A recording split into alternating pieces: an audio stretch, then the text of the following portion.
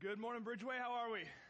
We good? All right. It is good to see you. Welcome to church once again. If we have not met, my name is Brian Kiley, one of the pastors here. Excited to be with you this morning. Real quick announcement. You already heard about it in the video, but do want to encourage you to consider coming out to our budget meeting this afternoon. You're here for the 9 o'clock service. You can finish church, go home, grab a bite to eat, whatever, and then come on back. We want to be able to tell you about all the good things God did in this last year, and then present to you kind of our plan for the year moving forward. There's just a lot of exciting stuff going on, and I get it. Like, nobody hears budget meeting and gets really excited. Yeah, woo, yay, numbers.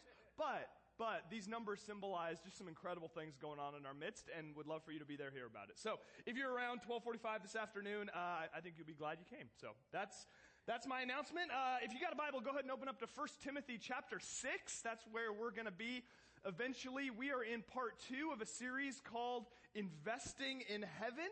And this is a 3-part series that we are doing because there is a subject that Jesus talked about more than heaven, a subject he talked about more than hell, a subject he talked about more than prayer, a subject he talked about more than forgiveness, and that's money.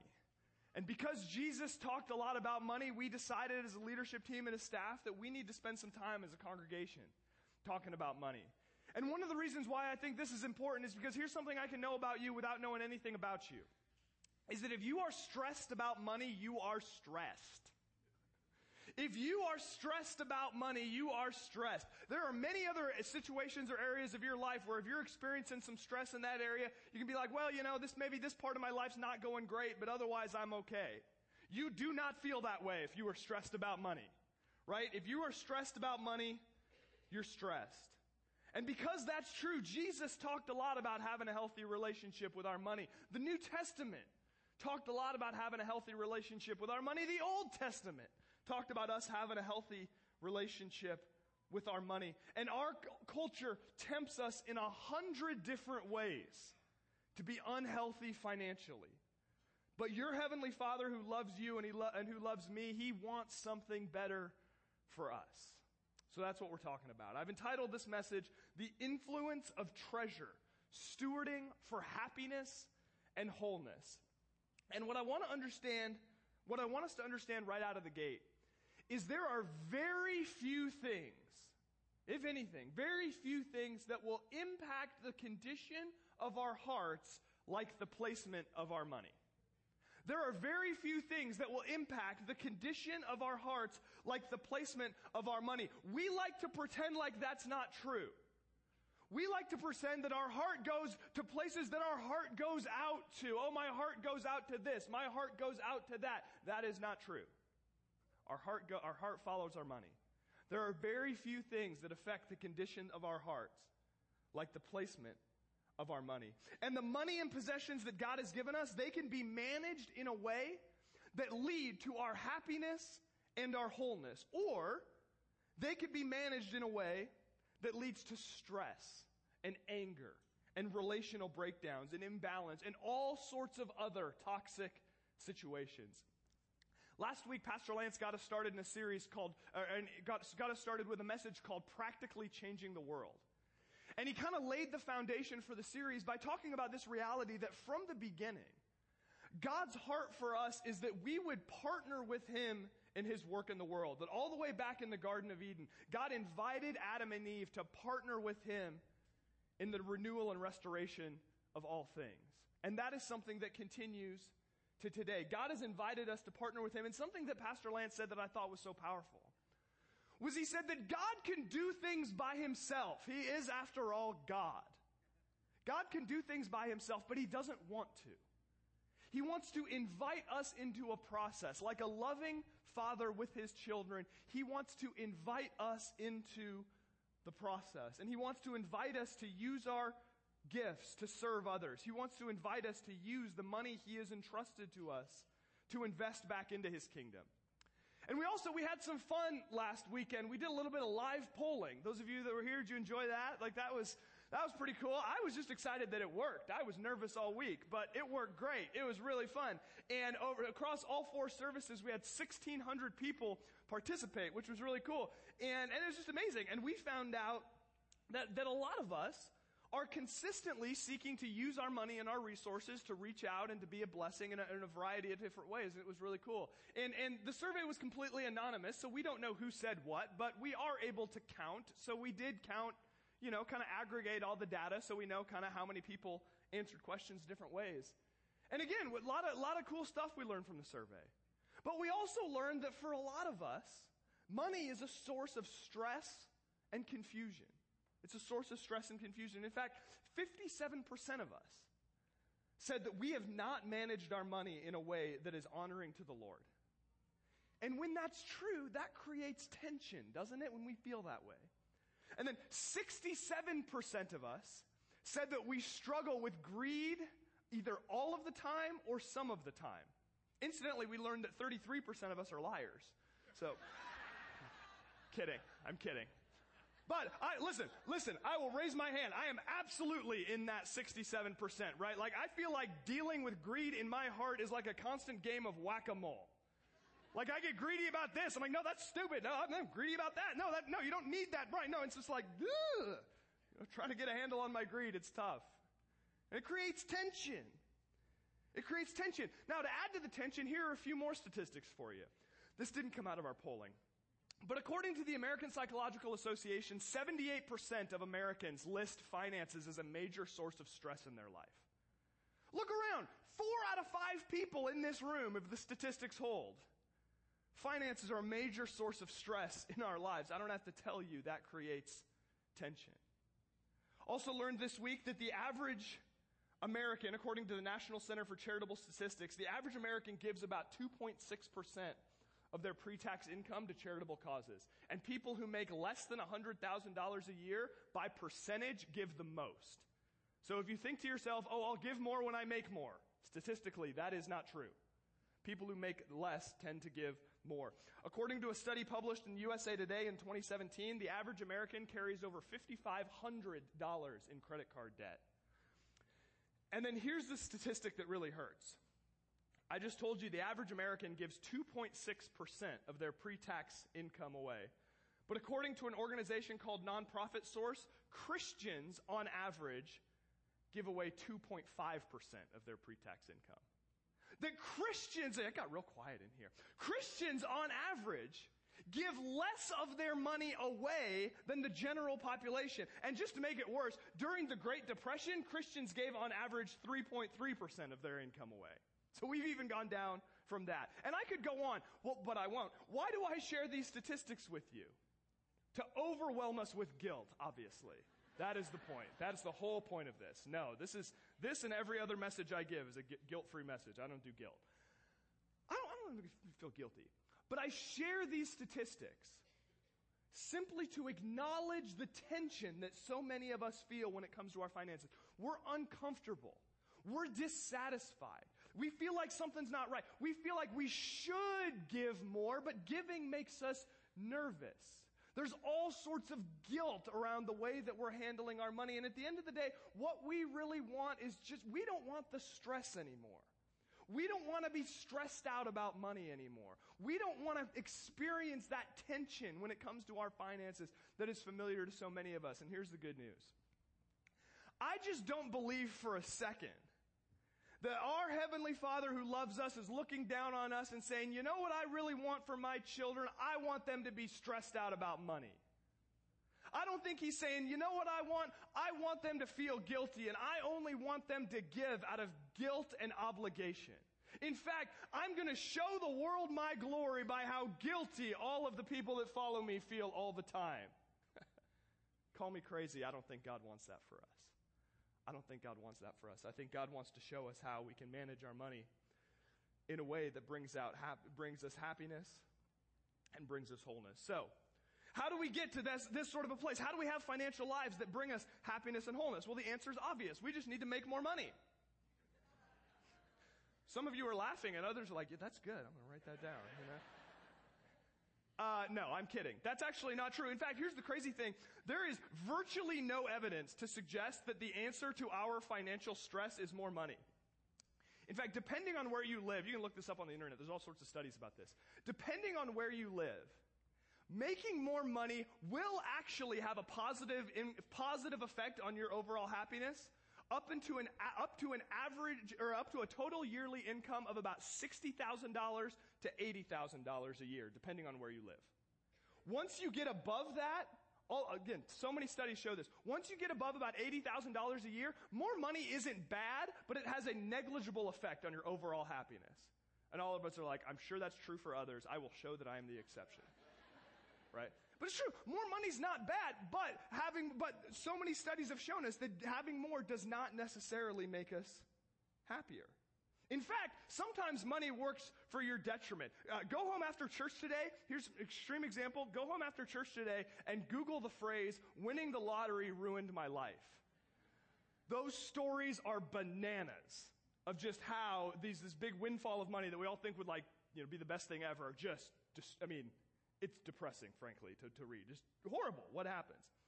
More money is not a bad thing, but we're fooling ourselves if we think that getting more is going to solve our problems. So if the answer isn't more, what is it? If the answer isn't more, what is it? There are, in my mind, two keys, and I'm not a financial planner, but there are two keys to God-honoring financial health. Those keys are margin and generosity. Margin and generosity. You will be very hard-pressed to find somebody who is feeling good about where they are financially. You'll be very hard-pressed to find somebody that has a lot of joy and peace in their financial life, who has not created margin and who is not generous. Who has not created margin and who is not generous. I want to talk briefly about margin, and then we're going to get into our text to look at generosity. The concept of financial margin is incredibly simple, and a lot of you know it. But here's the deal. This is something that I know about you without knowing anything about you, and that is this, that you are currently living on a percentage of your income. I know that's deep, right? Like, wow, how did he know? Right? You are currently living on a percentage of your income. And there are two lines that we need to pay attention to when it comes to our money. The first line is this one. I'm just going to create a little imaginary chart right here. This is your total income, right? And then this line is how much of your income you are spending to fund your life. And what we need to understand is that your sense of financial health is determined way more by the space between these two lines than it is the position of this line. In other words, the amount of margin you have in your life has way more of an impact on your financial health than your total income. I don't care how much money you make, $20,000 a year, $200,000 a year, $2 million, $20 million, and on we can go. I don't care how much money you make. If these two lines are even, you are stressed. You can make $100,000 a year and you're right here and you're stressed. You can make $50,000 a year with margin and you're doing okay. And you're doing okay. There is no amount of money that you can make that will make this feel anything other than incredibly, incredibly stressful. And see, there are two ways we can kind of get ourselves into trouble when it comes to the relationship between these two lines. The first one, I'll be honest, I've experienced myself, is that what we can do is anytime we have an increase in income, say we get a raise or a new job or something else, what do? We get a little raise and then boop. We get a little raise, boop. It's like, wait a second, I just got a raise 3 months ago. Why am I stressed? Because you spent it all. From personal experience. Right?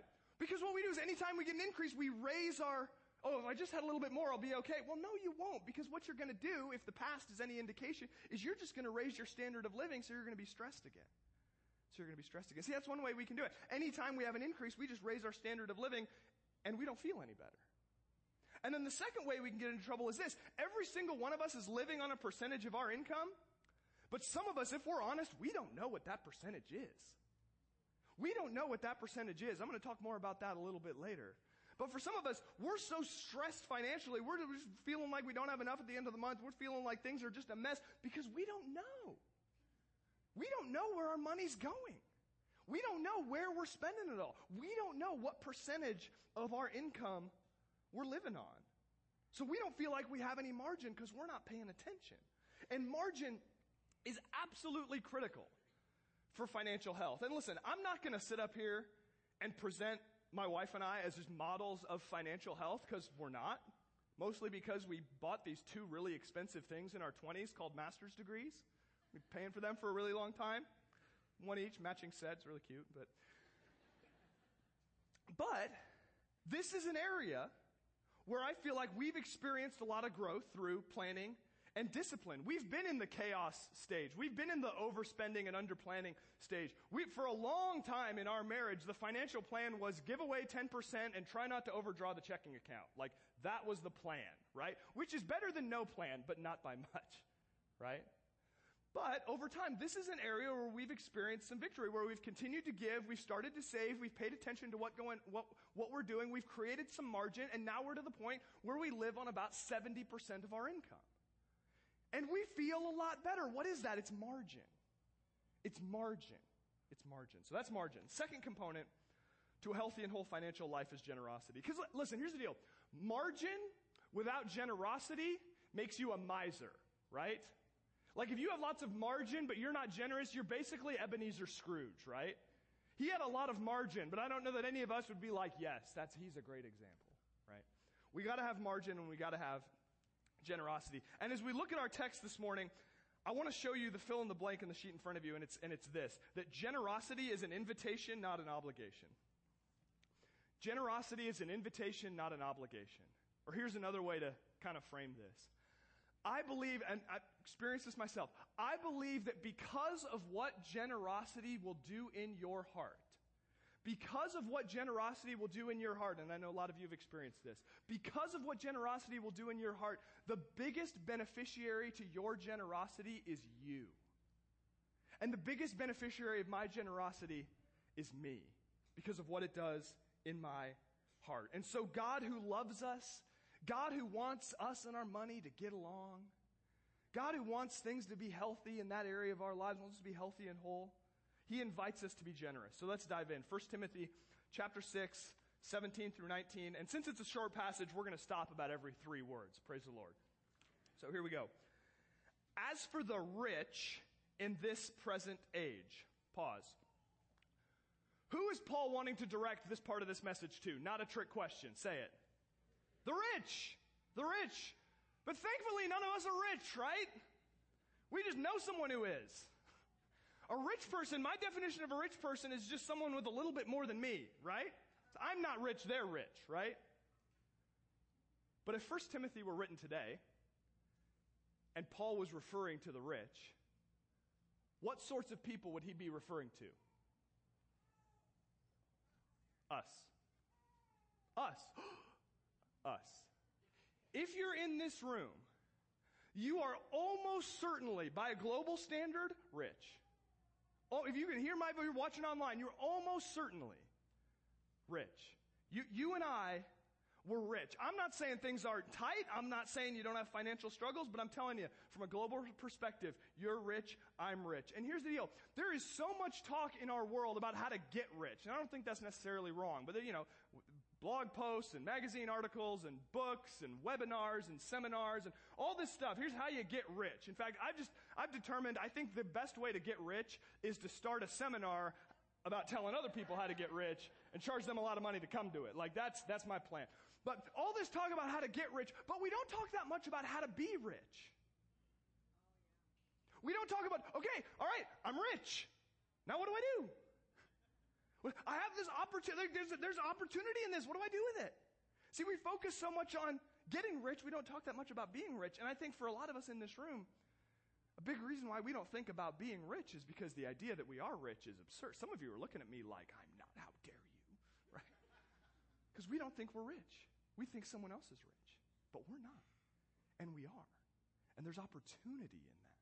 So a better question, so I don't want to waste the rest of my life trying to get rich. I just want to acknowledge, listen, I am rich. And God, you've given me this opportunity, so what do I do with it? How do I steward this opportunity well? I think for some of us, we don't want to admit that we're rich because there's this weird shame thing associated with it, which I think is ridiculous. I don't think you need to apologize for it. I don't think you need to feel guilty about it. It just is what it is.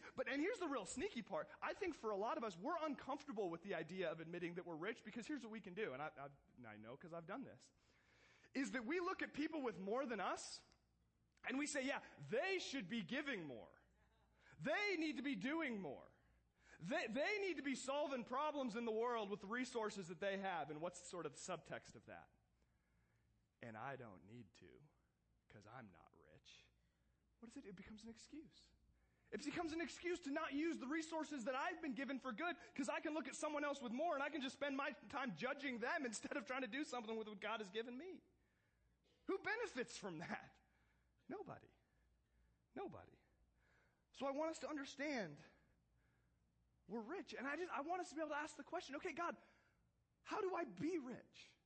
I don't need to I already am. What does it look like to be rich? Because listen, when we're obsessed with getting rich, we're focused on scarcity and accumulation. There's not enough and I need more. In fact, Paul says in 1 Timothy, you can look at this if you want. Paul says in 1 Timothy, just a few verses before the verses we're looking at today, he says that those who desire to be rich fall into temptation, into a snare, into many senseless and harmful desires that plunge people into ruin and destruction. Sounds fun, huh? But listen, being rich is not bad. But obsessing about getting rich will mess you up. The person who is intent on getting rich always needs just a little bit more. But when we acknowledge that we are rich, we can be focused on God's abundance, being thankful for God's abundance, and we can be focused on generosity, using what we've been given to be a blessing to others. And just to be clear, if you're a business owner, I'm not saying it's wrong to want to grow your business, to increase cash flow. If you're an employee, I'm not saying it's wrong to advance your career, make more money. Like, there's a lot of good you can do with that. And don't hear me saying that that's wrong. I don't think that's wrong at all. But what I am saying is don't think that you're not rich now, but you will be rich later. Because if you don't believe you're rich now, here's what you're going to do when you have more money. You're just going to compare yourself to different people. And say, no, I realize I looked at people like me and I said they were rich, but actually now that I'm one of them, I'm not, but they are, right? You can make $1 billion a year and still have somebody else to look at and say, no, I'm not rich. They're rich, right? But a much better way to spend our lives is to say, yeah, I'm rich. So what am I going to do with it? How am I going to steward this opportunity that God has given me? So Paul says, as for the rich in this present age, charge them, in other words, command them, not to be haughty, nor to set their hopes on the uncertainty of riches. Being rich isn't bad, but it does subject us to some unique temptations. And here, what does Paul say rich people need to be careful of? Number one, don't get haughty, which I'm pretty sure if you use the word haughty, you're haughty, right? Well, what does it mean? It just means don't be arrogant or proud. Don't be arrogant or proud. Don't let your money make you think you're something that you're not. Don't let your money make you think that you're more important than somebody with less than you. Or here's one way, here's a sneaky way, because for a lot of us, I don't know that overt arrogance, like this sense of like, man, I'm just better than everyone because I have more money. I don't know that a lot of us struggle with that. Maybe some of us do. I don't know. I just don't feel like that's a live issue for many of us. But here's how the arrogance of wealth can kind of sneak into our hearts in a way that's almost unnoticeable at first. Since you and I have money, we don't need to rely on each other as much. Since you and I have money, we don't need to rely on each other as much, so we begin to think that we're self-sufficient.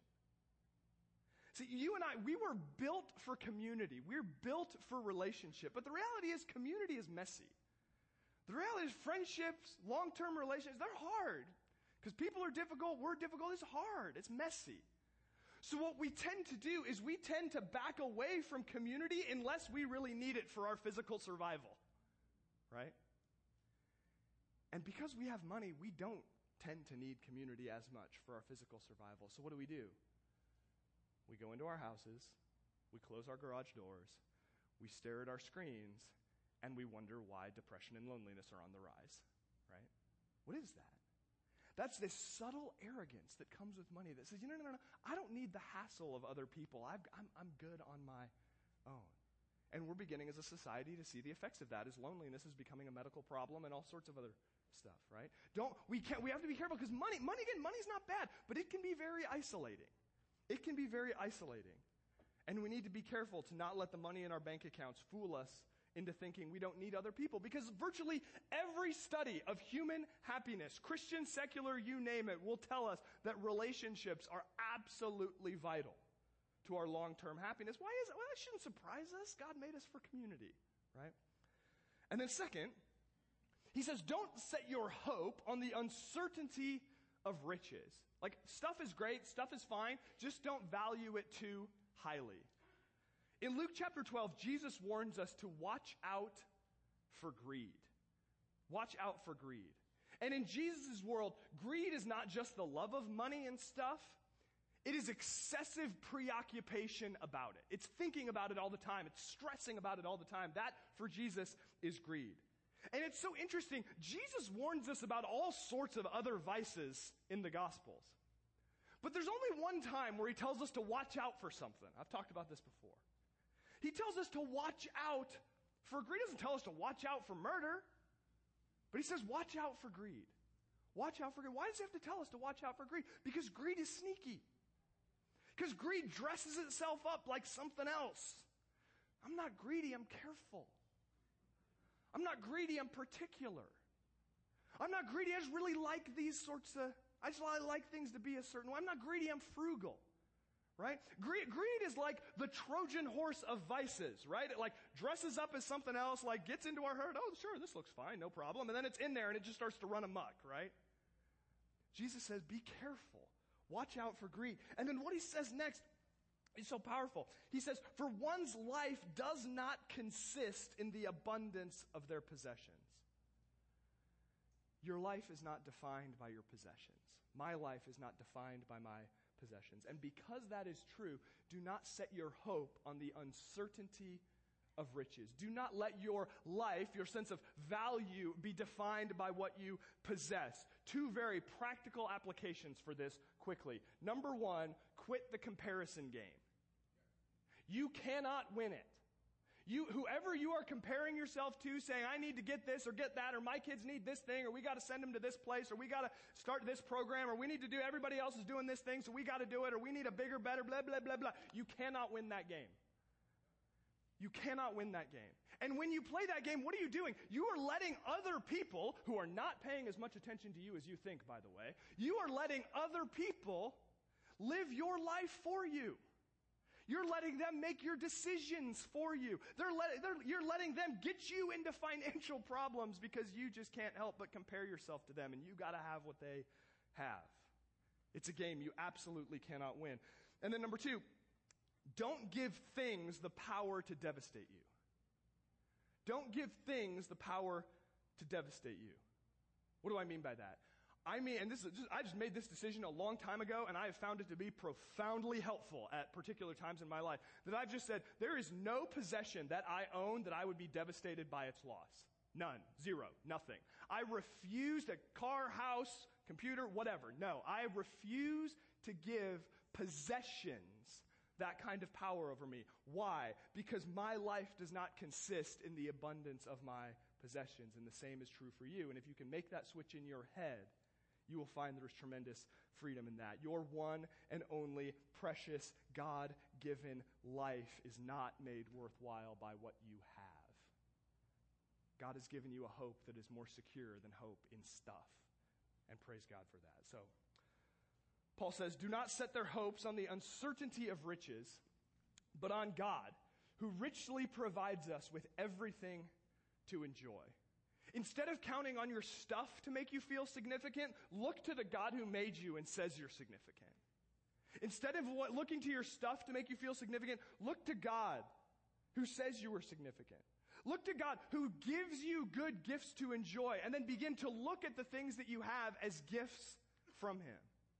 And I've just found, just for me, when I've made that sort of shift in my mind where I start to view everything I have as a gift, where I just say, no, I'm not playing the entitlement game. I'm not entitled to anything. Just whatever I have is a gift. I have found that has changed my relationship with my stuff in two profound ways. Number one, I can enjoy what I have with thankfulness. I can enjoy whether it's physical possessions. Like my wife and I, we just sold our house, and after a month of living on the pull-out bed in my dad's office, we're moving into a new house this week. Praise the Lord. I don't know who's more excited that we're leaving, right? Right? Like, that's exciting. I'm grateful to that's a gift from God. That's so cool. Like, I'm thankful. I'm not entitled to it. Like, it's a gift, right? I'm car, electronics, things that I have, like they're gifts. They're gifts. And it's wonderful to be able to enjoy them. Whether, the resources to take my kids to basketball games, which is something we love to do together, and just enjoy that time. That's a gift. A date out with my wife, that's a gift. Coffee with a friend, or a morning out on the hiking trails, or doing just things I like to enjoy. What are those things? They're gifts. They're gifts I enjoy. I don't feel guilty about those things, and you shouldn't either. I enjoy them with thankfulness. And then number 2, I can share them freely. If everything I have is a gift, why do I need to hoard what I have? If everything I have is a gift from God, why do I need to hoard what I have? No, I don't need to. I don't need to, because my life is not defined by how many gifts I have. My life is defined by my Heavenly Father who loves me, and my Heavenly Father who loves me says, Brian, I've been really generous with you, and that's pretty fun, so I want to invite you to just pass that on. Be generous with other people. My generosity, God would say to each and every one of us, my generosity is not meant to stop with you. That I'm going to invite you into this process as well, that you can be generous also. Because generosity, it is an invitation, not an obligation. It's an invitation, not an obligation. So, I can share freely, and I can enjoy with thankfulness. Let's keep going, verse 18. The rich are to do good, to be rich in good works, to be generous, and ready to share. What are the rich to do? What are people like us to do? We're to do good. We're to do good, Paul says. And because we're rich, we're invited to be rich in good works. Rich in good works. And on this last part of verse 18, I want to get very, very practical. He says we are to be generous and ready to share. Pastor Lance talked a little bit last week about percentages, and he talked about how the Old Testament law was that you gave 10%, that was non-negotiable, that was the law, everybody did it whether they liked it or not. And how in the New Testament, the standard is different. In the New Testament, the standard when it comes to giving is this: it's be generous. It's be generous. It's not a religious duty. It's not, okay, check the box so I've done this and I don't need to worry about how I'm dealing with the rest of my resources. The standard is be generous. It's be generous. And how do we make that happen practically? Paul says we are to be generous and ready to share. Ready to share. Generosity rarely happens by accident. Nobody just sort of stumbles into generosity, right? Generosity happens through transformation and preparation. Transformation and preparation. First, we're transformed as we experience the generosity of God. We look at God's generosity towards us. We look at God's generosity as shown in the life and death and resurrection of Jesus. We look at God's generosity towards us in giving us the Holy Spirit. We look at God's generosity in calling us His sons and daughters and giving to us far more than we could ever hope to deserve. And we allow that to transform us. We allow that to transform our hearts, that we who have received much, that transforms us to a place that as we have so received, we want to then now give. We want to then now give. God who lavishes His generosity on us, we are now invited to lavish that generosity on others. So listen, if you're someone who doesn't give much, or if just financial giving is not a big part of your life, like my message to you is not, come on, you need to be better and give more. Like, no, I think that's a really toxic message, actually. That's not my message to you at all. My message to you is I want you to experience more of the generosity of God.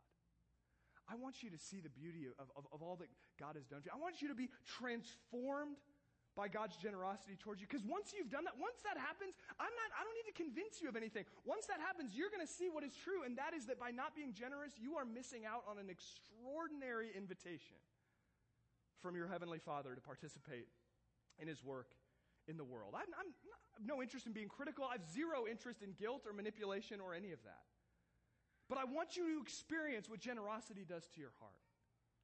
I want you to experience the deep soul-level joy that comes from getting dollars outside of your kingdom into God's kingdom and then seeing what happens to your heart. I want you to be transformed. I want to be continually transformed so that I am more and more generous.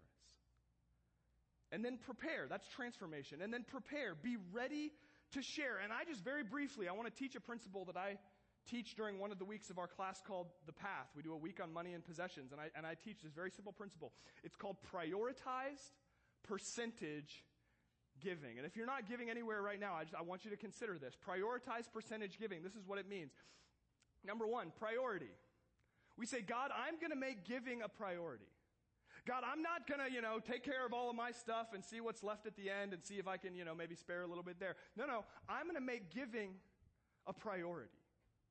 That's going to be one of the first, nobody writes checks anymore, but one of the proverbial first checks I write each month. Before I fund my kingdom, I'm going to fund yours. Not fund yours entirely, but I'm going to get my dollars out into your kingdom. So make it a priority. Number two, pick a percentage. Pick a percentage. Don't just wait till you're feeling, I'll just sort of give when I feel like it. No. Pick a percentage. Look at your income and pick a percentage. We said last week that the Old Testament standard was the tithe, 10%. And we said how the New Testament standard, I just said it a moment ago, is to be generous. And I'll just be honest with you, I have a hard time believing that God in His generosity towards us, God who wants to use us to show His generosity to the world, I have a hard time believing He would say to us, yes, it makes sense that my people in the 21st century in America would give less than Israel did. I have a hard time believing that that's true. So for many of us, I believe that 10% is a starting line, not a finish line. It's a starting line, not a finish line. But at the end of the day, you need to pick a percentage. And listen, for some of us, giving away that much of our income is truly impossible. And if that's true, again, zero guilt. Zero guilt about it. None of us should ever for a minute feel guilty about not being able to give more, because Jesus makes it clear that God cares more about the heart than the amount. But for a lot of us, if we're really honest, it's not impossible, it's just uncomfortable. I mean, some of us, we've just been raised in it. It's all we ever know is, of course, we give at least 10%, and that's just what we do. But for many of us, we haven't. And the idea of giving that much, it's not impossible, it's uncomfortable. But I think that getting our generosity in shape is a little bit like getting our physical bodies in shape, or if we've been like sitting on the couch for 6 months and then we go exercise real hard that first time, we're like, oh boy, I'm a little sore now. Not sure I want to do that again. But as we create a plan, as we stick with it, as we continue on, we begin to see the results. And the results are so great, we don't want to go back to how things were before. That's how it works with getting our generosity in line as well. It hurts a little at the beginning. It's uncomfortable at the beginning. But the results are so great that we want to stick with it. So if you haven't already, pick a percentage. And then you give it away. That part is not complicated. You give it away. You get those dollars outside of your kingdom. And listen, if you go to church, if you call this place home, I hope you give here. I hope you believe in what we're doing, and I hope that you'll give here. But if you don't want to give here, fine, give somewhere else. And that's not like a Jedi voodoo mind trick. Just give. Just give. That's the point. Get dollars out of your kingdom into God's kingdom. Where you do it is between you and Him. Just give. And watch what happens to your heart. Because you're going to see that you're not as attached to your stuff as you used to be. You're going to find, you give here, you're going to find you're a lot more invested in what's going on at Bridgeway than you used to be. You're going to find you're a lot more interested in spending time with God than you used to be. You're going to find you're a lot more interested in the organizations that you donate to and support financially than you used to be. Why? Because a really smart guy once said that your heart follows your money. And when your money gets outside of your kingdom and into God's kingdom, your heart follows. And all of this requires a plan. All of this requires a plan. We don't become generous by just giving when the feeling strikes. We become generous by making a plan. We don't need more to become more generous. We need to plan for what we've got. And listen, you heard an announcement earlier. Our budget care team, they are in the lobby this weekend. We've got men and women who are trained up to work with you to help you create a plan to get to a point where you're managing your money and your money's not managing you, right? They're there to help you. And I told you that for my wife and I, for far too long, we were on the give 10% and try not to overdraw the checking account plan, which you just don't read about that in a lot of books. But I just want to tell you, this is our getting a plan story. I want to tell you our getting a plan story. I want to tell you a story of how we've seen this affect our lives very recently, and then we'll be done. For far too long, my wife and I, we were stressed about money. We were flat out stressed. We were a statistic. We were what you think about when you think about just a couple that fights about money all the time. We weren't on the same page. We just didn't have a plan. And then finally, in our 8th year of marriage, it took us 8 years to figure this out. 8th year of marriage, we got to the point where we said, all right, we've had enough. We're getting on a budget. And I did some research, and we picked out a budgeting program. And we've started using that program. So what we started to do is at the end of every month, I would spend some time, I'd sit at the computer, and I'd create a budget for our next month. I just created our June 2018 budget the other day. And I am telling you, that small discipline has been nothing short of life-changing for us. As a matter of fact, when we went out to dinner on our 8th anniversary, we like to spend time on our anniversary dinners just reflecting on the previous year, thankfulness, man, what's God done in this last year? What are some exciting times? What are some highlights or trips or whatever? One of the first things we brought up was this was the year we got on a budget. I don't know what you're thinking. You must have had a lousy year if that's a highlight. But no, we had a great year. But it was that transformative for us. We fight about money 99% less than we used to. We're giving more and saving more than we ever have in our lives. We're organized. We're on the same page. And I'm less stressed about money than I've been in my whole life. Other than that, it's not that great. Right? It has made such a difference. We both have apps on our phones so we can quickly and easily log our purchases. So we know where we're at financially at all times. Takes me a half an hour a month to set our budget. I asked my wife the other day in preparation for this, I said, hey, how long would you say you spend logging purchases each month? And she says, well, it takes me 10 seconds every time I do it. So I would say generously, maybe 5 minutes. Maybe 5 minutes. And it is absolutely transformed. I could not overstate the impact. If you don't have a plan, get a plan. You will not regret it. And budgeting this way, listen, budgeting this way has helped a little when it comes to things like giving to Bridgeway or supporting missionaries that we support. But we were kind of already doing that. That's been a part of my life for as long as I've been a Christian. We were already doing that. But here's where it really helped. And this is just a small little thing that has made a really big difference. And that I hope that continues to make a bigger difference as kind of I continue on in my life. Where I've really seen the power of this concept is these simple words from 1 Timothy 6:18 where it talks about being ready to share. Being ready to share. If we were to sit down and look at my budget, or if I were to get out my laptop and throw it up on the screen, here's what you would see. You would see the first category in our budget is giving. And you would see a line for Bridgeway, where we do the majority of our giving. And then you'd see a line for a couple of missionaries we support, a Compassion International kid that we sponsor, and then you'd see a line called Other Giving. I love this line, the other giving line. I talk about this in the path too, so if you've taken the path, you're hearing this again. And what that is we just decided a while ago, we just said, you know what? Every month, we're just going to set a little bit of money aside so that when opportunities to give present themselves, we're ready for it. So when opportunities to give present themselves, we're not like, boy, I'd really love to, but I don't have the, oh man, but my heart goes out to you, da-da-da-da-da. Like we want to create a plan because we want to be able to give.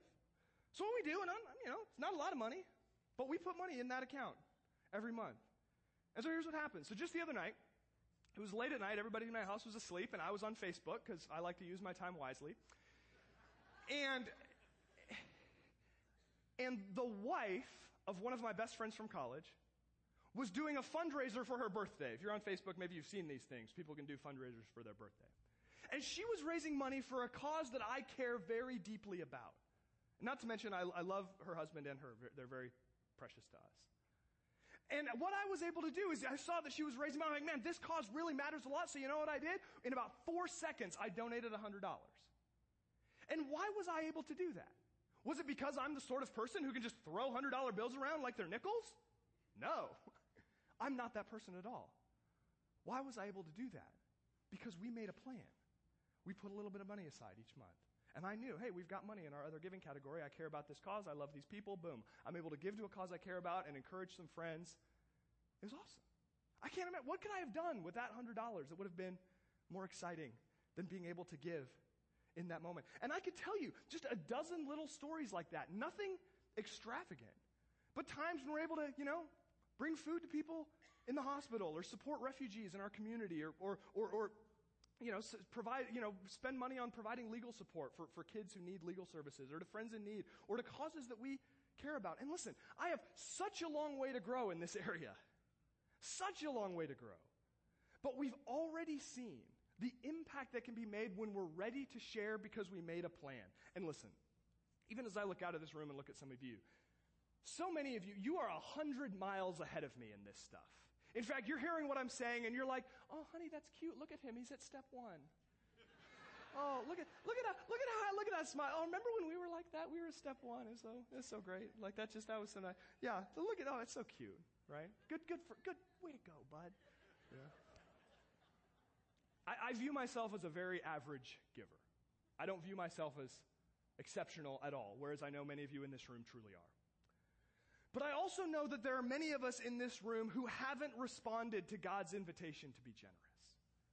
And I'm telling you, your Heavenly Father who loves you and who loves me, who's been so generous with you, He longs for you. Now is the time for you to say, okay, God, I'm in, I'm joining you. I want to be generous with others like you have been generous with me. And I'm telling you, your only regret will be that you didn't start sooner. To finish out the passage, Paul says, here's what happens when we're generous and ready to share.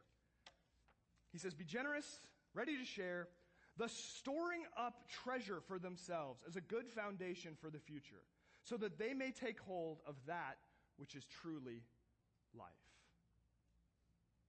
What's on the other side of generosity? It's life. Do you want to really live? Do you want to experience the fullness of life as God intended it? Do you want a financial life that brings you happiness and wholeness? Do you want a life that is better than a life that is defined by the abundance of your possessions? Then create margin and respond to God's invitation to a generous life. Give here, give somewhere else. That's between you and God. But respond to the invitation. And just last thing as we close, can you imagine what would happen if we got this? What if, just think about locally, what if every Christ follower in Placer County, every Christ follower in Sacramento County said, you know what, I'm in.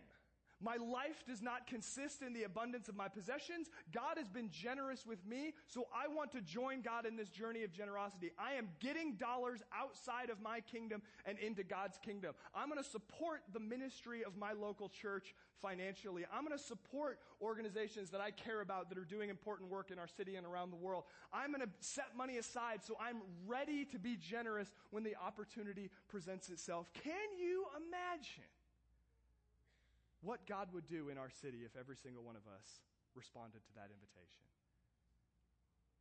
Could you imagine what God would do in our city? Could you imagine what God would do in our hearts? I think we'd see that generosity is an invitation, not an obligation. I think we'd experience a relationship with our money that leads to happiness and wholeness. I think God would get a lot of glory, and we would get a lot of joy. And I think we'd see God do something extraordinary. Amen? Amen. So I want to invite the prayer team up, and I want to close us in prayer. If you've got a prayer need, if you have a prayer need related to your finances, these folks would love to pray for you if you're sorting this stuff out. If you've got a prayer need that is related to literally anything else, they would love to pray for you about that as well. So please come see them. But let's pray. God, thank you so much that you have been generous with us. And God, in the preparation and delivery of this message, I cannot help but think about the tragedy of how often the subject of money and finances have been handled poorly in your church. Where throughout history there's been too much guilt, too much obligation, too much religious duty, not enough joy, not enough grace, not enough generosity. So God, I just want to, for anybody here today that is feeling a sense of guilt over any of this, God, I want to pray against that in Jesus' name. God, for some of us, you're stirring us up, and there's some conviction, and we know we need to take a step in our generosity. We know we need to create some margin so that we can live generously. So God, I pray that we would be able to joyfully follow you into that. But again, there would not be a bit of guilt or manipulation or any of that. God, I do pray that we as a congregation, as we continue to move into greater and greater generosity, God, I pray that as we give, that you would indeed use our generosity for your glory. That, God, there would be transformation in our hearts, that there would be transformation in our city because of what you're able to do through the generosity that you inspire in us. We pray these things in Jesus' name. Amen. God bless you. Have a great rest of your weekend.